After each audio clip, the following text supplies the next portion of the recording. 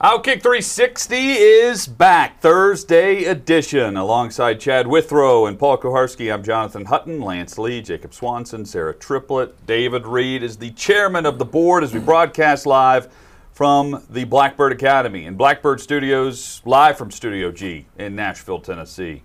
Big show today, Pro Football Doc from Outkick.com. Dr. David Chow will join us. That's coming up in 45 minutes. LeBron James says the wear and tear on the NBA players are leading to all of the injuries we're seeing across the NBA right now in the postseason, all the All-Stars that are missing time, quarters, halves, games. That's all straight ahead. We'll discuss that. Plus, Titans minicamp and the Tennessee Power Hour and much more. Gentlemen, good morning. You know, it's rare when I tweet something and then immediately think, I really missed the right tweet. Because I saw a lot of people had the right tweet, but I tweeted last night when the Sixers were falling apart that Philly is doing Philly things right now. Because when I think of Philly, oftentimes I think of near misses, and I think of just not always quite being there at championship level.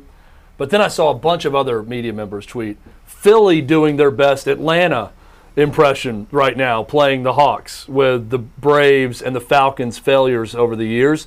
The most recent being the Falcons giving up a 28-3 lead in the Super Bowl to the Patriots. But that was a sight to behold watching the fourth quarter of that game, because it is rare when you see professionals so lost the way the Sixers were. They were all standing around watching each other, having no clue what to do. There was no plan. Doc Rivers looked awful. There were no sets. The one time they tried to run a set, Tobias Harris insisted on throwing it to the play they set up with three guys standing there, and it was a turnover going the other way.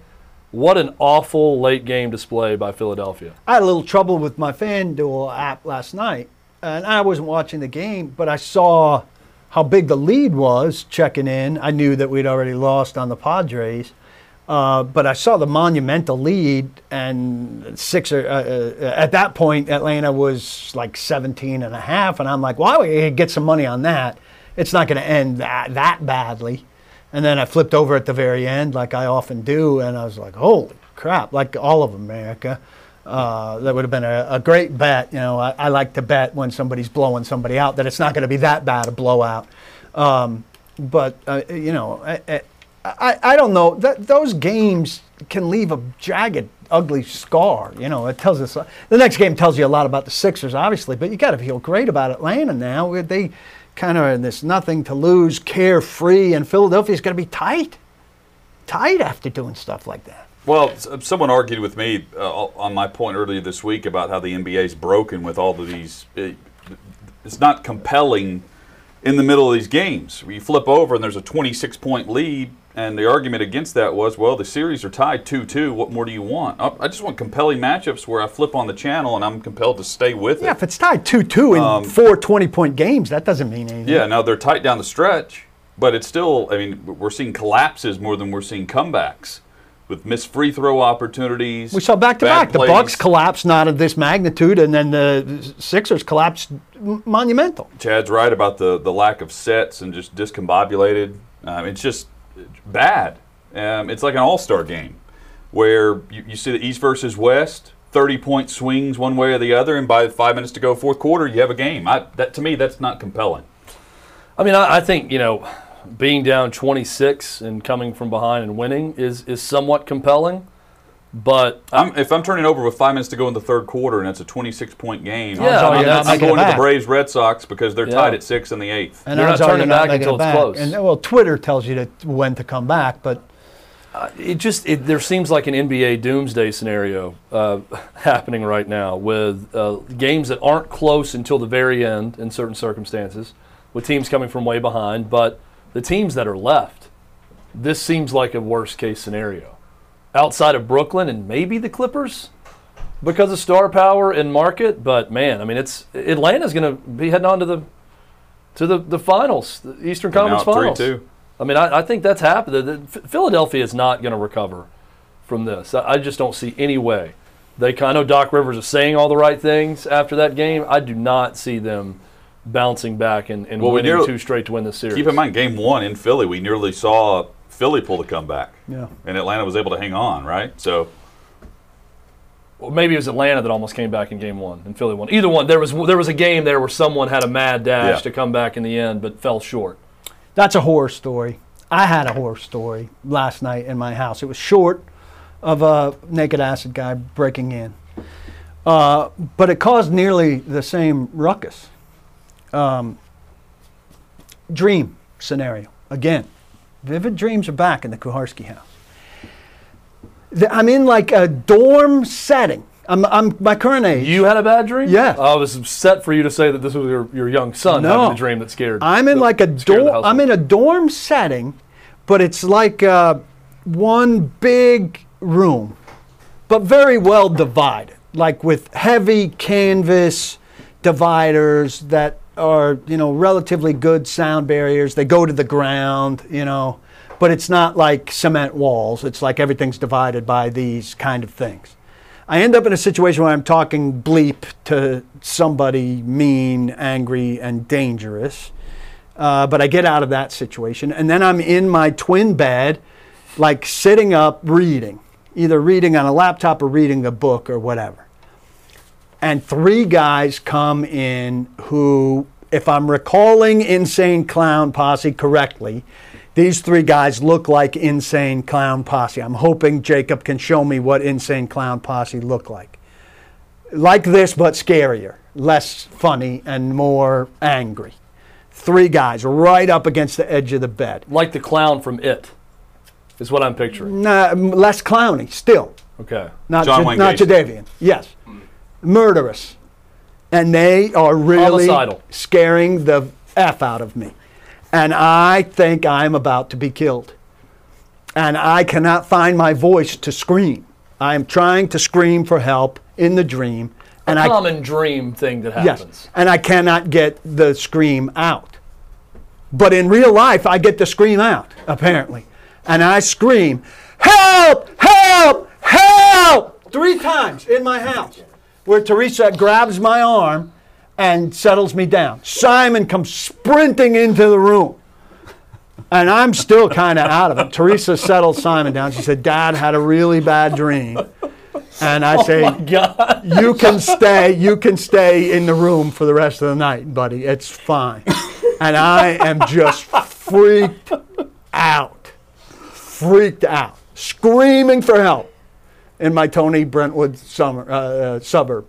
So it might as well have been a breakout in my house last night. I reacted more frightened than I was for the break-in. Help, help, help with the Insane Clown Posse trying to kill me. Chad, you've often put me on the couch. I need meaning here. Did you awaken in some sort of cold sweat? I didn't really wake up that much. I woke up enough to tell Simon it was a bad dream, and I went right back down. Like, I don't know that I was fully awake. I just was relieved. But you were able to go right back to sleep? And then pretty much right back to sleep. What did Teresa say this morning? Did it wake her up and did she stay up for a while, or did she go right back to sleep too? I didn't have a chance to check in because I was running to kids' baseball. But we did have a conversation about freaky that Dad really had a bad one last night. Did you take some melatonin or something? I didn't. I don't know that I've ever talked in my sleep. So I'm probably the wrong person to ask about this. I know people who do some crazy things in their sleep. I had a buddy who got drunk one time in my dorm and woke up and went 3 floors down and went to someone else's room and got into someone else's bed and woke up to 2 other guys surrounding them, staring at him, saying, "You okay, bud?" Because he was in the vacant bed that their buddy that lived there was in his girlfriend's place. Was he asking about the quality of the lovemaking at that stage? No. We woke up one time in at our condo in college, and there was a girl sleeping on our couch that thought she went into her condo. That type of stuff's pretty common, like the drunken entering and then passing out somewhere. But my buddy was asleep. He was drunk, then asleep, and then 4 hours later woke up and he was sleepwalking to another floor. It said he went to the bathroom and thought he came back into our room and was 2 floors below us. I did not drink. And went to sleep. I did not sleepwalk. I just felt I was going to be murdered. Have you talked in your sleep before? Maybe a slight bit. I think Teresa does it more than I do. She's done this out of dreams, not to this volume level though. I mean, It's more common in women. I do know that. Like sleep talking is more common with women. And I think the thing where I couldn't get it out in the dream, like if I could have screamed in the dream, but I just for some reason couldn't It's weird to me that in the dream I was unable like to get above a whisper, but in real life I had no problem whatsoever. I had a roommate at MTSU in college at the dorm who would sleepwalk, and he got up and thinking he was going to the restroom and peed in the closet. Oh, I have a guy that does that. He peed on a closet, couch. Yeah, I mean, I did that once because I was too lazy to go to the bathroom. Oh no, this was like full on. He thought he was at the urinal. Yeah, I've heard of that happening before too. Yeah, I think I've done it before where I'm like, I'm going to wash these clothes anyways. I'll pee on this hamper. Oh. Jacob, you seemed eager.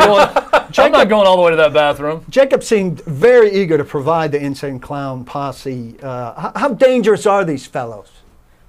No, they're not dangerous per se. Would they have killed me? No. These guys wouldn't. No, they're all about love and drugs. How about their fans? Their fans, I mean, they might be on acid or something, and they'll be afraid of you and maybe kill you in defense. Because they're on acid. I wasn't doing crap. What are they called? Reading. They call their fans juggalos or something? Juggalos. I mean, this is an old Howard Stern bit. They would come in studio all the time on Stern Show. ICP. I'm a little scared recounting it. I don't know why you're scared, first off. It's a dream. So tough. Some dreams are very I think you need to go back to lively. eating whatever you were eating when you were hard. fatten up. Yeah, like whatever foods you were eating, like there's Dude, you can't blame there's me for something having going a dream on that scared There's me. something I that's don't have going any on with control. your weight loss and your new diet that I think is making you more afraid. Like I think it's a diet. This is like Hutton with low D. Yeah. When he was in Indianapolis, like, is it an Something in your iron body deficiency? You're producing melatonin. It's something to it's making you more. Melatonin gives me very You got vivid- very. falling asleep You yet. got very worked up yesterday in a good way, where you went off on. Sticky stuff? No, the Titans. Something to do with a story about the Titans. You cursed Oh, Ben Jones. Ben Jones with the Titans. Don't Thank you. get me Bud. started on Ben Jones. So that was like, okay, maybe Paul's put iron back into his diet or something has happened to where that's going. But now you're having nightmares where you're afraid the next day still and you're screaming in your sleep. Did you watch a show with clowns in it? no. Yeah, what did you watch I'm last fine with night? clowns. I find them a little boring, to be honest. Not scary or funny or anything like that. I don't know. I've never. What did I watch last night? I watched a soccer game. I think to fully And then I've been form reading to the go to words bed. help in your sleep and not it just That's not come out as complex, like right? That's complex. yes, because my wife will have a bad dream and I'll hear her like Do that again. in Damone. distress. Can you do that again? This is what your help should sound like. I think That's what I Mash think. up! That's what you would hear, right? Yeah. But you guys God, know, that's like it glorious. wouldn't We're like gonna be have fun fully with that. formed. The Get to fact- work on that. The fact you're shouting "help, help, help" is a literal Cry cry for for help. Boy, this is something else. I think the My help screaming is, for help was Paul- a scream for help. Paul needs Bravo. Paul needs fattier foods in his diet. That's the help that he needs. Some iron. He needs some iron. He needs some D. He needs Eat some D salmon. to You get strengthen. iron and vitamin D. I had salmon very recently. I just, yeah, the fact you're still worried and afraid of a scary dream is a little odd. And again, I've never heard someone actually fully form help, help, help. Have you formed words when you're sleep talking or in nightmares? Text, tweet us, or comment in our stuff. There are some people in the YouTube chat that had some bad dreams. Someone said about their dog. Another one's talking about Pac-Man Jones. That's definitely. I mean, the Pac-Man nightmare. Jones would have fit right in with these dudes. Yeah, well, I mean, if he was the fourth dude, no, I wouldn't have Pac-Man's flinched. godmother. DJ says time to bring back Pac-Man's godmother back on the show to get Paul her thoughts on Paul's Demons out. strange dreams. Someone said Chad doing the Najee Davenport. I don't even know what that is. It must be a reference to, did he pee on things? Oh, did he? I in don't the know. hamper? Or he went, I was expecting more of an R. Kelly joke. Oh yeah. That seemed to be the easy joke to make there. Chad left his young daughter alone for 2 minutes today, and How'd that go? that went great, didn't it, Chad? Yeah, so I had my first bloody nose experience with a not even 2-year-old. Walked up, printed something off, walked upstairs, told my 6-year-old, Evie, can you watch Lucy for just a minute? I get to the top of our stairs, and I hear Help! boom! Help! Help! And a bad scream. Yeah, not even help, just boom. This was 3 Chad's second nightmare. pause, scream, because I was waiting for something's bad. So I'm glad that she was making sounds at that point, but I heard a bad collapse on the floor and then a scream, and I go down there and I'm asking Evie, I asked you to watch her. What happened? And she just nonchalantly says, I don't know. She was on the floor. When I look back, she was on the floor and screaming. Oh, thanks. Vivid description. So then I'm holding, and she's screaming and crying, so I'm holding her and patting her back. It's okay, it's okay. And I hear Evie say, her nose is bleeding badly. And I look up, and there's just gushing blood out of her nose. So she clearly just fell face first onto the floor off the kitchen chair she likes to climb on. And yeah, that was my first bloody nose. So the rest of the morning I spent just walking around with a Kleenex and wiping blood off her nose every time it dripped down. Tried to do the adult thing where you put the tissue up the nose. Did not take. happening. Any ice? She kind of looked at me like, please take this out. What are you doing? Any ice? No ice. Didn't look like it was really swelling. Angie who was out at the time, was coming back and said, did she break it? And I said, I don't know that kids that age, it's got to be really hard to break their nose. I think that's probably Like the true. cartilage is so Yeah. loose at that Yeah. point, and it did not look broken. Wasn't crooked or anything. But that was my morning, so fun. Paul's yelling help in the middle of his cries for help in And his Lucy sleep. And should have been crying. for Lucy legitimately needed help. help. I can't think of the last nightmare that I remember having. I don't remember dreams very often. Yeah, like that. I don't either. These two recent ones are a surprise. The Mark Howard one was weirder, really, than the Insane Clown. It's been like the last dream I remember having. This was like a year or so ago, and this is very random, but it was very vivid. I was sitting in the audience of What's My Line back in the 1950s, and I saw everything in black and white, and Groucho Marx was a guest. Wow. And I don't know where that came from, but that's the last dream I remember in vivid vividly. black and white. Yeah, I was in the audience, and I saw everything in black and white. It's pretty cool. That's actually That's a very lot better than the one I had. Dana. Well, I don't know what triggered that, though, because I don't even remember watching that show. Now you're a big Groucho fan? Everyone was smoking. You prefer him to Harpo? Maybe it was the cigars that drew me into that drink. Who's the other brother? Yeah, Harpo and... I've recently watched Chaplin with Robert Downey Jr. and everything was in black and white and all my dreams the next week. Lance, you have any oh, these vivid- guys have dreamt. Oh, I guarantee you they have. Tell us about your last peyote experience and what kind of dream that produced. I actually produce audible words in Do my you? sleep as well. Yeah, I can't really say I'm on air. Oh, so you get after it. You're like Apparently, the yeah. Tourette yeah. syndrome. I mean, my where wife you will just curse. wake me up and be like, Settle down. You have to stop that. I'm such a deep sleeper. I think that triggers why I don't remember the dreams, Yeah, I don't. because it takes a while. The dreams that I remember are dreams where there was someone I was with or something I was talking about or watching right before I went to bed. And then I have a vivid dream about that. The show I was watching. See, I like that because or that the makes person I was perfect talking sense. to. And then it's like, okay, now I remember that. And I know exactly, I wake up knowing exactly why I remembered the dream. Because I was just watching something about it. That's a good, perfectly I've sensible never, thing. if there's something that happens in my sleep, I wake up abruptly. Like if it's a bad nightmare, it's more of a, you just come to. I don't say anything. There's no noise. Then I go back to sleep. See, I don't fall asleep quick at all. Like it takes me a while to wind down. So once I'm asleep, I'm out, and it's tough to wake me up. So Dana, this is interesting on our YouTube chat. Yep. Follow us, subscribe on YouTube at Outkick360. Just Outkick360 on YouTube, actually. But Dana says night terrors aren't uncommon. I've had a few. My best sleep talking was answering the phone in my sleep and thinking it was answering in the pizza man and actually talking on the phone. So I asked her to explain what's the difference between night terrors and a nightmare, because I've heard this before. I have night terrors, and I'm thinking, is that some churched up word for nightmares? Nightmare. Night terrors, according to Dana, being asleep or half asleep and believing you're being attacked. She said that she had one once with Hitler in her dream. So Paul, that's a night terror. So you weren't, maybe you weren't this fully was just asleep. a bad nightmare. I don't What think time this was it? Anything different. I have no idea. Well, did your family tell you what time it was? Do they have any recollection? No. You guys really don't do a lot of communicating anymore, do We you? didn't discuss. I don't know Do you why. just walk up in a zombie state and put his baseball uniform on and get in the car and go to the game? I don't know why. What time it happened was a significant element of it. If my significant other or my father woke up in the middle of the night screaming help, help, help, I'd probably check the alarm clock and see what time it was. You have an alarm clock? I have an alarm. I have a clock in my bed This is next to fascinating. me to see I have a it. clock as well next to me. Wow. I don't want to look at my phone and go into it to. Do you guys try to have see the alarm clock. clocks?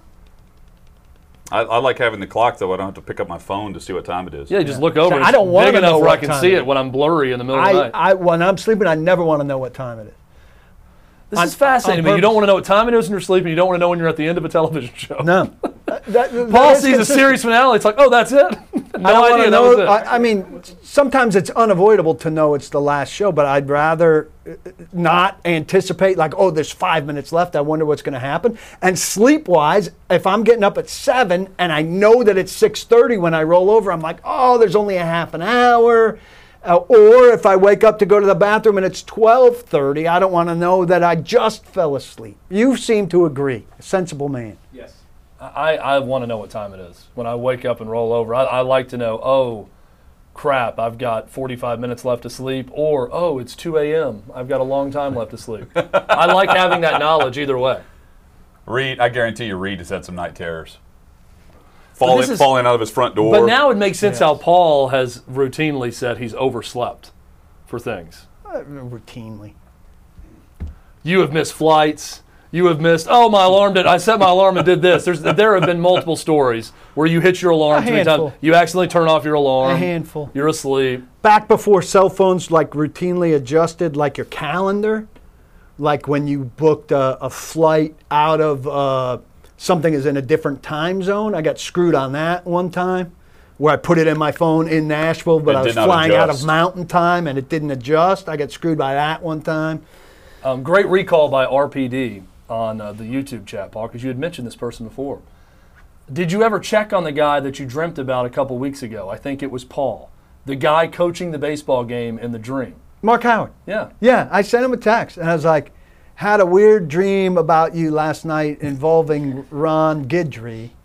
I hope everything's going well. I told you guys, I got Mark Howard sometimes is not the most conversational guy. I don't know many people that wouldn't come back and say, did I not tell you guys this? No. I don't know many people that wouldn't come back and say, really, what was the dream? And Mark sent me thumbs up. That's so Mark, though, that it's total Mark. It's perfect. We could if we played bets on no it, that interest would at have all been in your life or you or interesting. what was the dream about. Yeah. Oh, that's funny. Sweet dreams. That's funny. Thumbs up. The nightmare of my life right now are these parlays that we're involved with at FanDuel. It's the bane of our existence. FanDuel is unbelievable. The app is extremely easy to use. So easy. So easy. That Chad and I lost 2 parlays last night, not one. We went after the 76ers. They chased hard. And with the comeback by the Atlanta Hawks, we knew we were out on that game. But we had, what was the game that we had that first pitch was like at 2 o'clock yesterday? Padres lose to the Rockies, so that set the night into a burning inferno.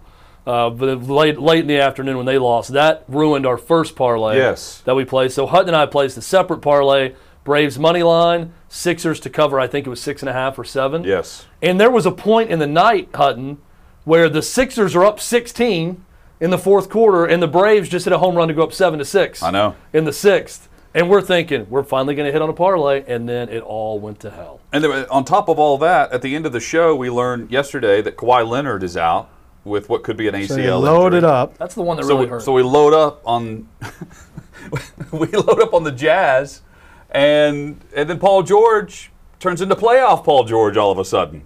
And the Clippers win by 8 points, I think, 119-111 over Utah last night, instead of it going like we would have expected with Kawhi Leonard out and sidelined. Go figure. It was a rough day. It was a rough, 7-8 hours for us, and it's been a rough. What are we going on now? It was the Tuesday after Memorial Day. Was our last. It's like a 2-week run. Parlay. So we've lost for 2 straight weeks, and I'm honestly thinking now. We've all won separate. Well, this is the problem with we have. This is the problem with chasing. Like now, I want to do a different parlay every day.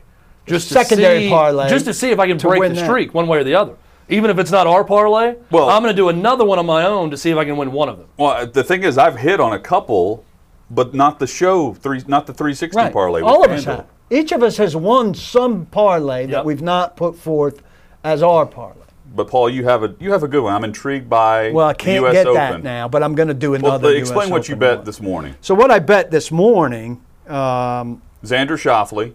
Xander Schauffele for top 20 today, and I can't find the second half of it because I've been logged out. And you have Kevin Durant. What did I say? Kevin Durant against Giannis head-to-head. Kevin Durant scoring more. And there it is. Durant is the favorite in the player points matchup. Nets and Bucks against Giannis. Paul's out on Giannis, so that means Giannis is likely to show up tonight. Tip off at 7:40 Central. I mean, I'm out on Giannis from that game, but I'm more in right now on Durant.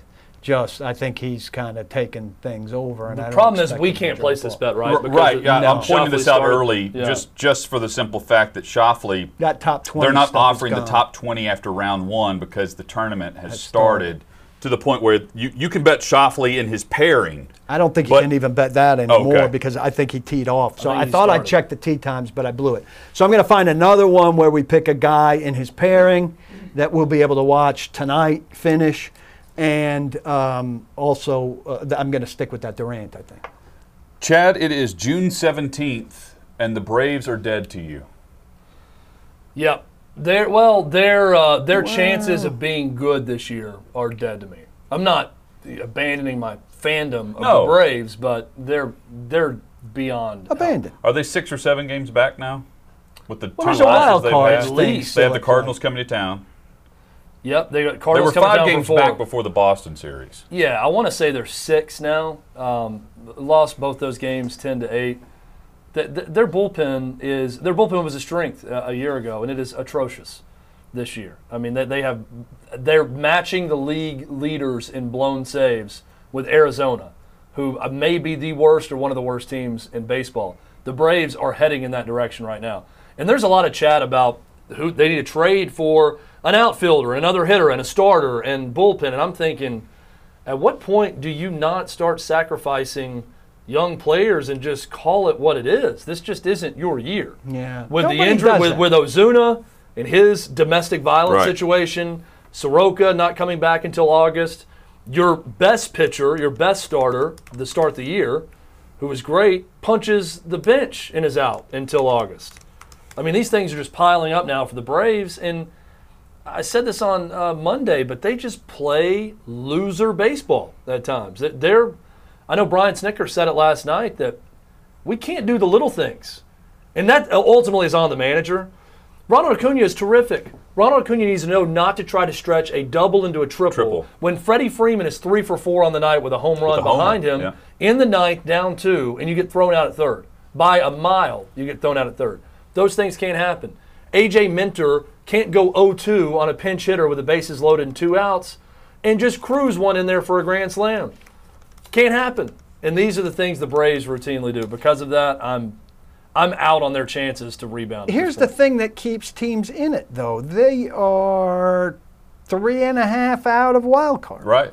Oh, look, they're not mathematically. No, they're not that. They're 2 or 2.5 out. Yeah, but Chad's saying they're not the team that we expected them to I know. be. But nobody thinks that. No GM's thinking, well, we'll get into the playoffs and not do well. They think we'll get into the playoffs. But Paul, I look at it in terms of I never think of the wild card until like mid-August. No, because you're always looking at the division first. Then if we're still there in the wild card, then you look at that, and it might get you 1 game. Right. But the Braves, so they get the Cardinals. I don't look at the wild card at all, by the way. They get the Cardinals for 4. I heard their lineup of games before the All-Star break. It's like the Cardinals for 4. They get the Mets, who are leading the division. 2 weeks straight. They get the Pirates, who they played well against. Yeah. They even have a doubleheader against the Mets coming up. It was bad. They get Washington, I think. They have some winnable series. That would gain them some room in the division when you're playing Mets and But if they're going to win the division, Phillies or Nationals, they are going to have to get red hot. They're going to need to win 10 or 11 straight. They're going to win 8 out of 9. Do something like that a couple of times. Or they're just going to need to have a stretch where they're on fire. I don't see this group accomplishing that. It's depressing. Somebody did that with the Yankees. It'll take this many games to win the division. To win that many games, they'd have to do this to get there. I look at that and I'm like, there's no way they're getting on that kind of pace to get there. No way. Well, and it doesn't defy logic because there are some subtractions from the roster for injury and other reasons with Ozuna for this Braves team. They shouldn't be this bad.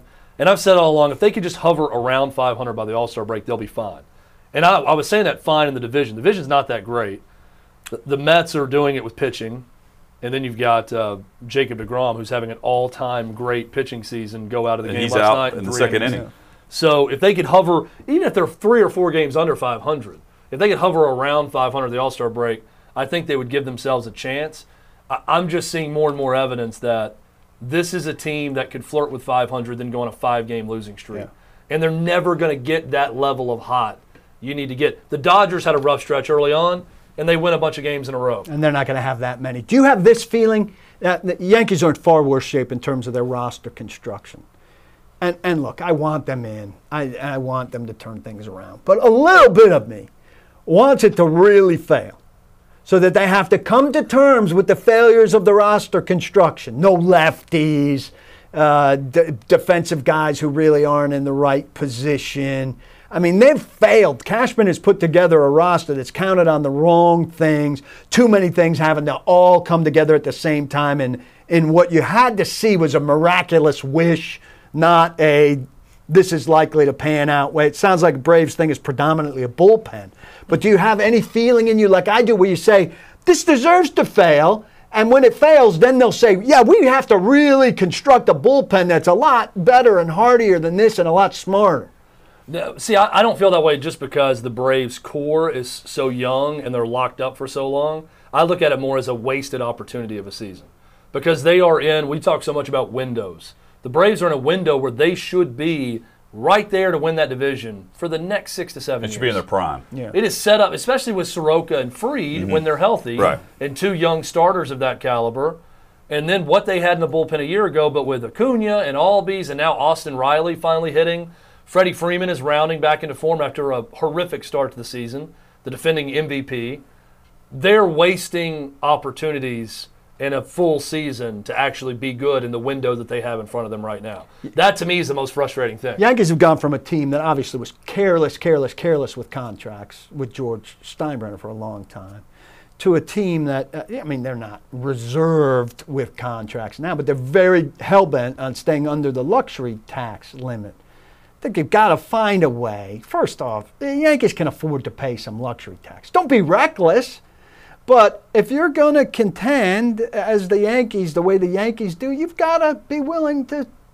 If they can't pay the luxury tax, who the hell can? If the Dodgers are doing it and these other big market teams are doing it, it's built for you. The Yankees can pay some luxury tax. I don't think they should go make the trades this year because I don't think they're well enough constructed. With 2 left-handed hitters and an extra pitcher, they're going to get 3 guys and empty their system? I don't know if they should. But next season, pay some damn luxury tax.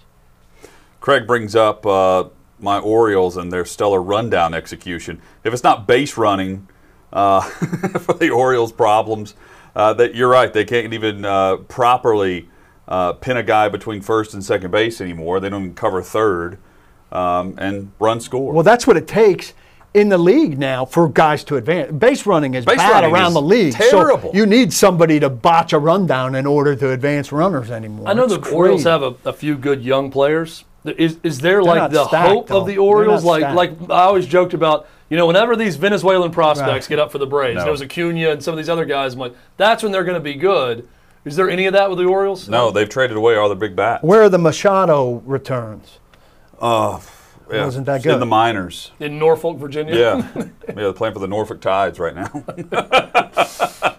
All rise. Yep. All rise. Send And to then, Norfolk for a game. all the pitchers that they invested in were all using spider tack. So they're not good at that anymore. We got to either. reassess our draft process after this spider tack crackdown. We have Pro Football Doc coming up in about 15 minutes. Dr. David Chow, Outkick.com, with the column this morning about LeBron James saying that the rash of injuries that we're seeing, I think there have been 11 All-Stars throughout the postseason that have missed at least some time this year. LeBron's pointing to the strenuous schedule over the last year and a half that have led to the rash of injuries that we're seeing across the NBA. Does the doctor agree? We will discuss that, and we'll hit some other headlines just around the corner. But first, another doctor. MyDrHank.com is the place to turn if you're suffering from ED. Erectile dysfunction affects over half of all men, but it doesn't have to make you feel like half of a man. Since 2017, My Dr. Hank has been making America hard again.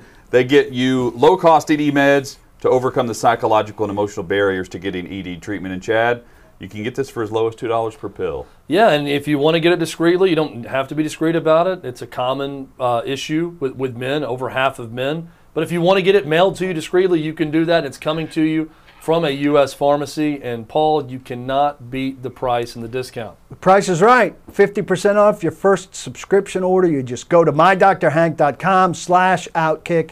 mydrhank.com/outkick. 50% off your first subscription order. A offer only available for a limited time. mydrhank.com/outkick.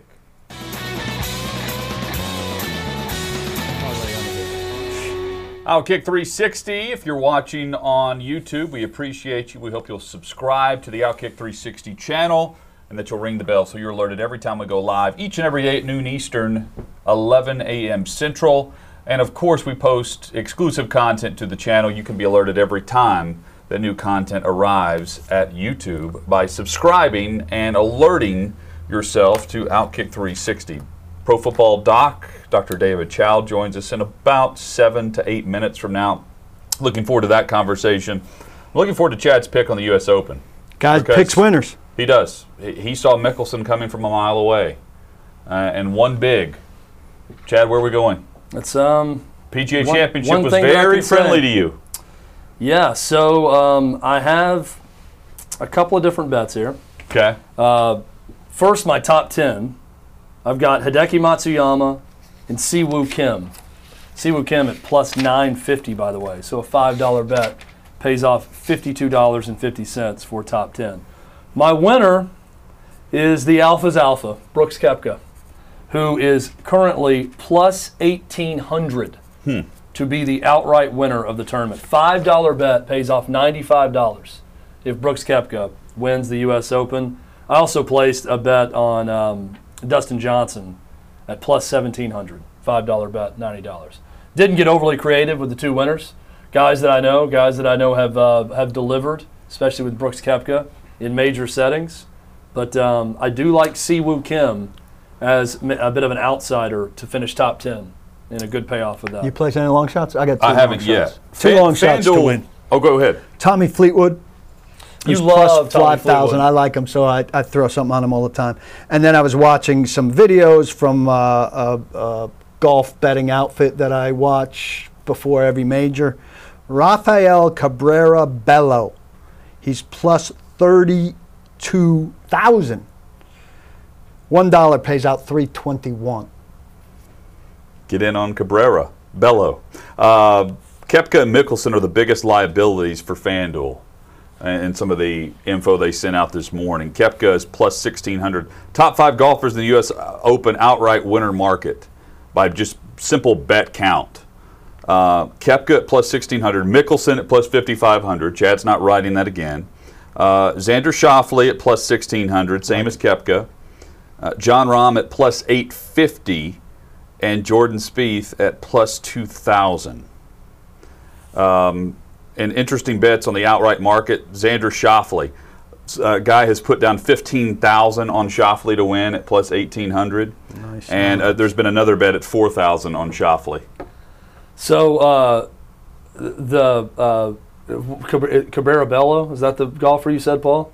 $3 bet nets you $960. Yeah. It's the same exact payout as Phil Mickelson. I made a $1 bet. I think it was for me. It was right around there. It was a little over 800, but it's even more. The odds are even longer. Coming up, did the NBA schedule this past 12 to 15 months, did it affect or is it affecting the current players right now in the postseason? Dr. David Chow, Pro Football Doc, joins us next on Outkick 360. Hang with us.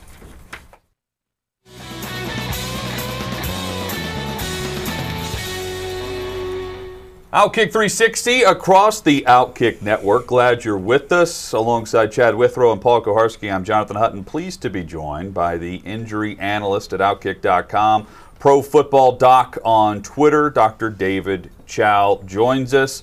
Doc, great to have you back on the show. Hope you're doing well. I'm doing well. Thank you, and thanks for having me.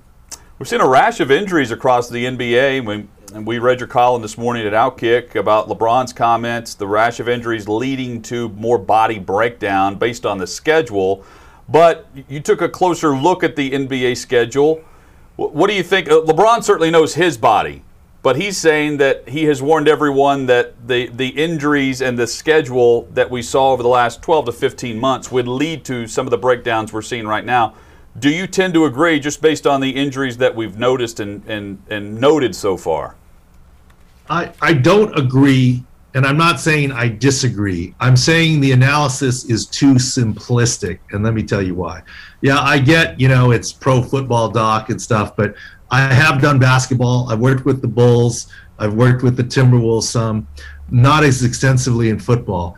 But even in football, you have to judge the individual injuries and the individual circumstances before you can blame schedule fatigue or something. For example, is Kyrie Irving's ankle sprain, significant one, due to fatigue? He landed on Giannis's ankle.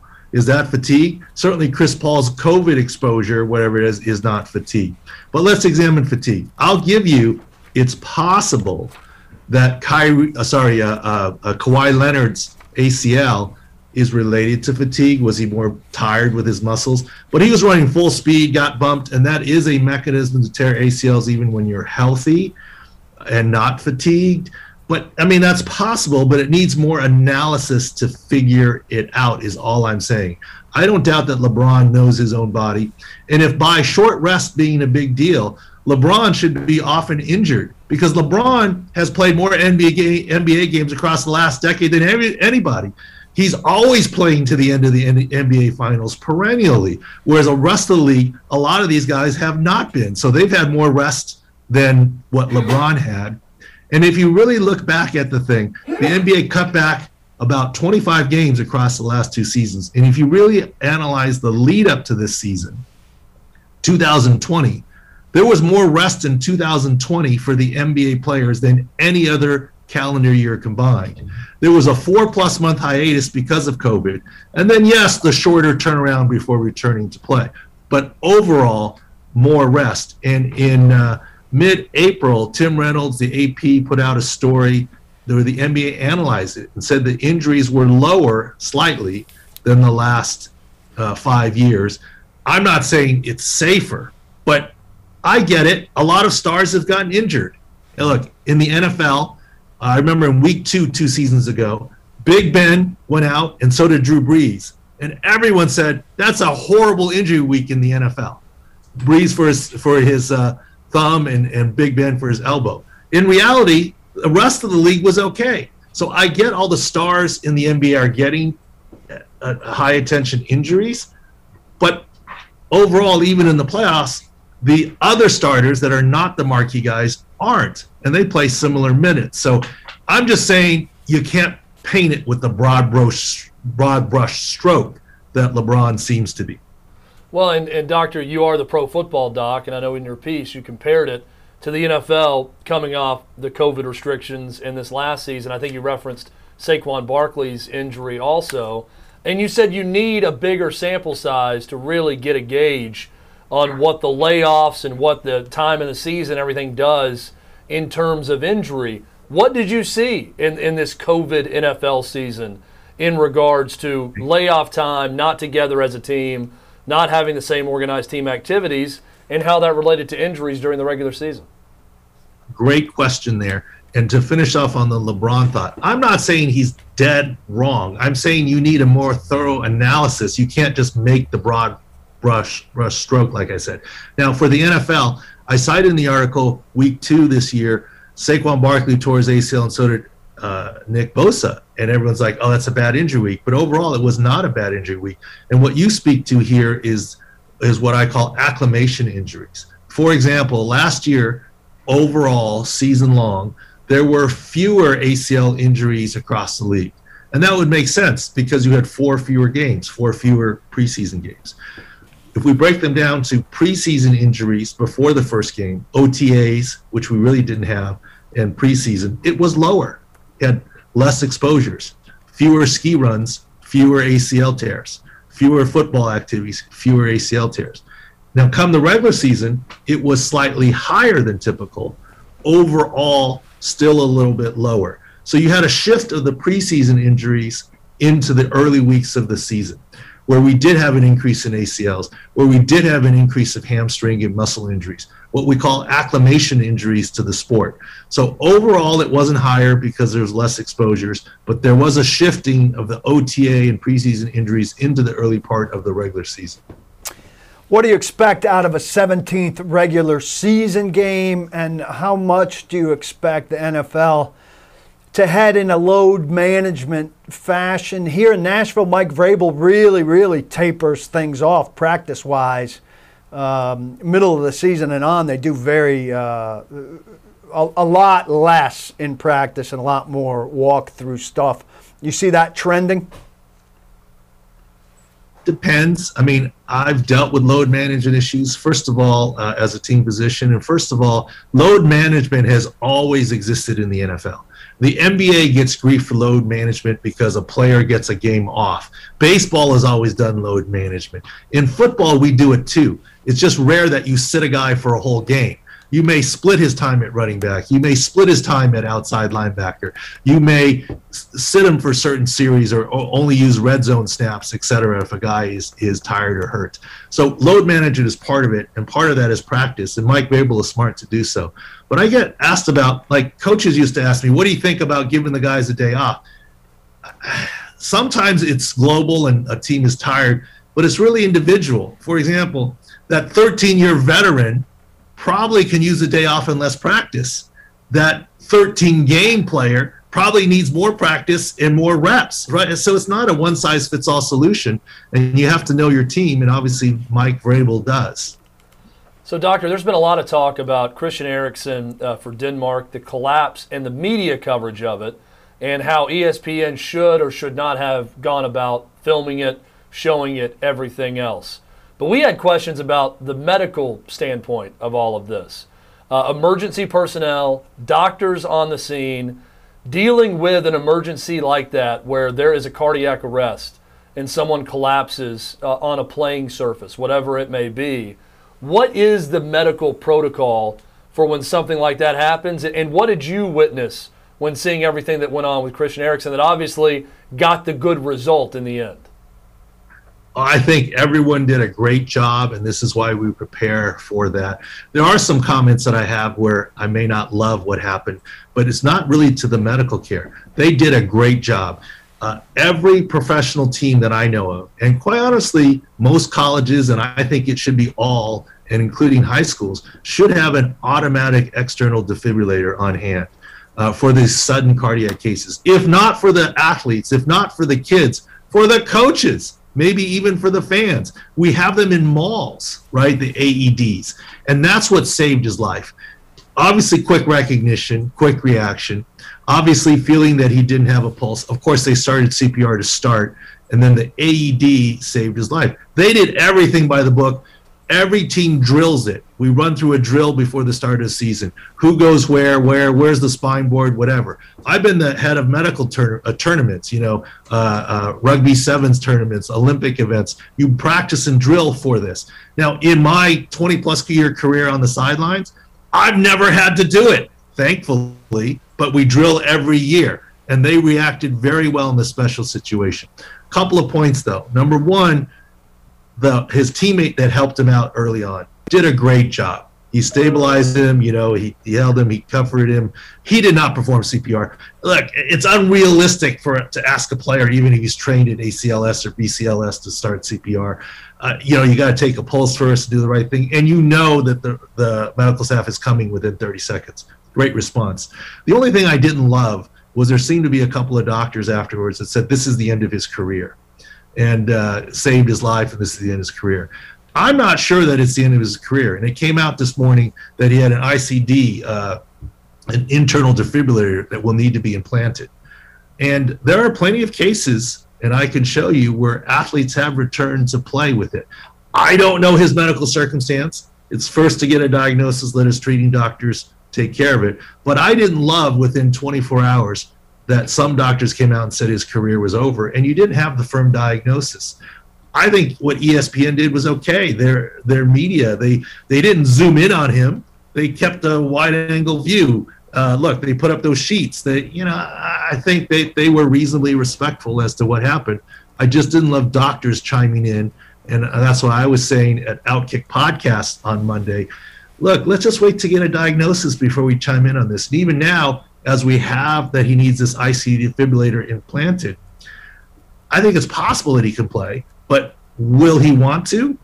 Does his specific medical condition allow it? I don't know that, but I wouldn't slam the door on it if he wants to. And of course, you got to make sure it's safe to. And there are precedent for people with this ICD device implanted returning. Dr. David Chao, our guest. You can read and hear more of his work at Outkick.com. Doc, and you can follow him on Twitter at ProFootballDoc.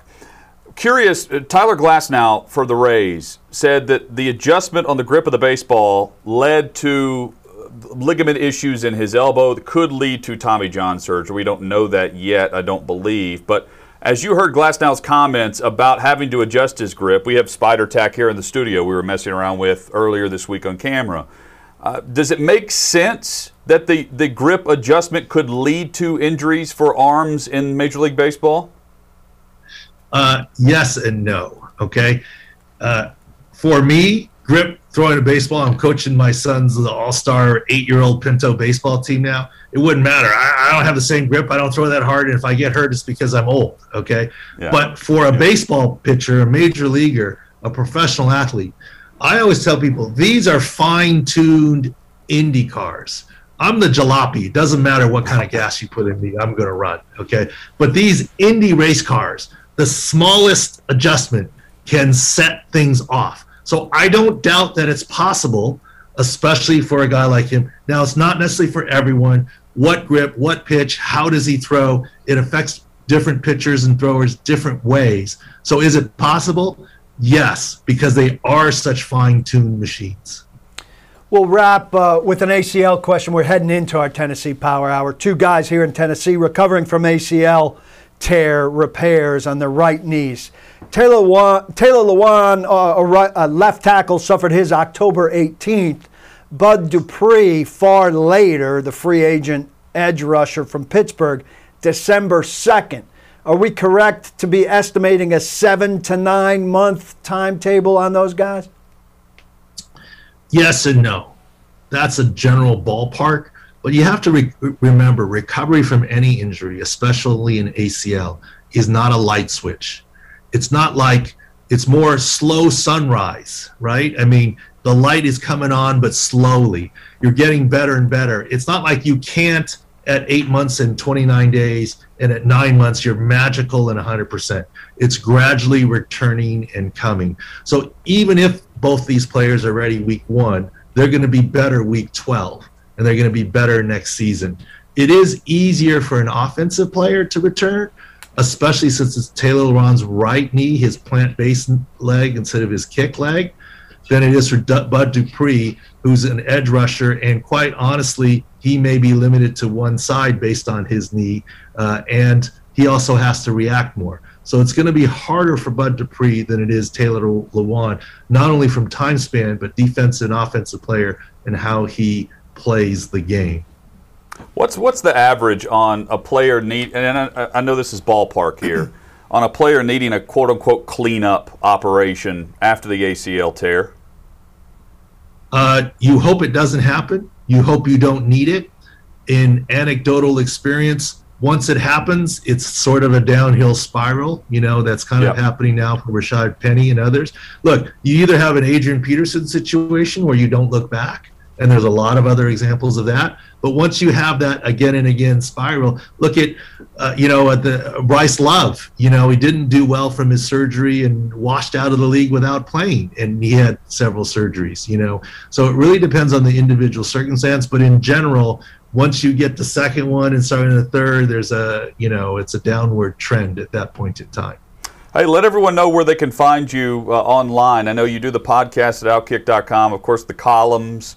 Let everyone know how to follow you on Twitter and where we can get more content like this. Yeah, all the stuff at Outkick Podcast. Happy to come on anytime. Twitter is at ProFootballDoc, D-O-C, and ProFootballDoc.com. I mean, we got some new things coming, and obviously football season is around the corner. But on the Twitter timeline, I think I've been an NBA feed the last couple of weeks. So to that point, LeBron is correct. By the eye test, there's lots of injuries, but that doesn't mean it's just because of fatigue. And again, read Dr. Child's work at Outkick.com. Appreciate the time this morning, and we hope to get you on again soon. Thank you. Anytime. All right. Thank Dr. you. David Chow has been our guest. Great point. We think about the all-star star power of the NBA, and when we see a Kawhi Leonard go out, we automatically rush to think, okay, what caused the knee injury? But he looks at it from, okay, how many on the actual roster of the Clippers are affected by injuries based on the timetable of turnaround. And then he actually looked at the rest and said this past year they received more rest than usual. Well, which I also would not have guessed. Yeah, I thought 4 months. And in the piece at Outkick, he does compare the football season. In week 2, he mentioned Bosa and Saquon Barkley going down. Immediately people were thinking, oh, this is the lack of the acclimation period showing up, no preseason. Because we expected You're going to see more injuries like that, and that turned out not to be the case. It's big name. A year big ago. names make you think it's a big week. Right. But it's really the depth of the injuries, not the names. And that's what he said on the NBA. It's the big names in the NBA, but it's not quite the depth of the injury. I also thought it was an interesting point on Christian Eriksen and television doctors. And I thought the same thing. I think we would all think, well, he's never playing soccer again. I would assume that. When he has cardiac arrest playing soccer. But he was quick to say, I don't like doctors coming on and saying that because they don't know. And he pointed to other instances where people have come back with this and they have that internal unit that they can play with and continue playing sports. So not that he's going to do that, but I found that to be in an the realm interesting of point. possibility. Yeah. We discussed, Paul mentioned Dupree and Lewan. We heard from Lewan yesterday on his recovery. We'll discuss that. We discussed some observations from Titans minicamp and much more straight ahead in the Tennessee Power Hour on Outkick 360. Hang with us.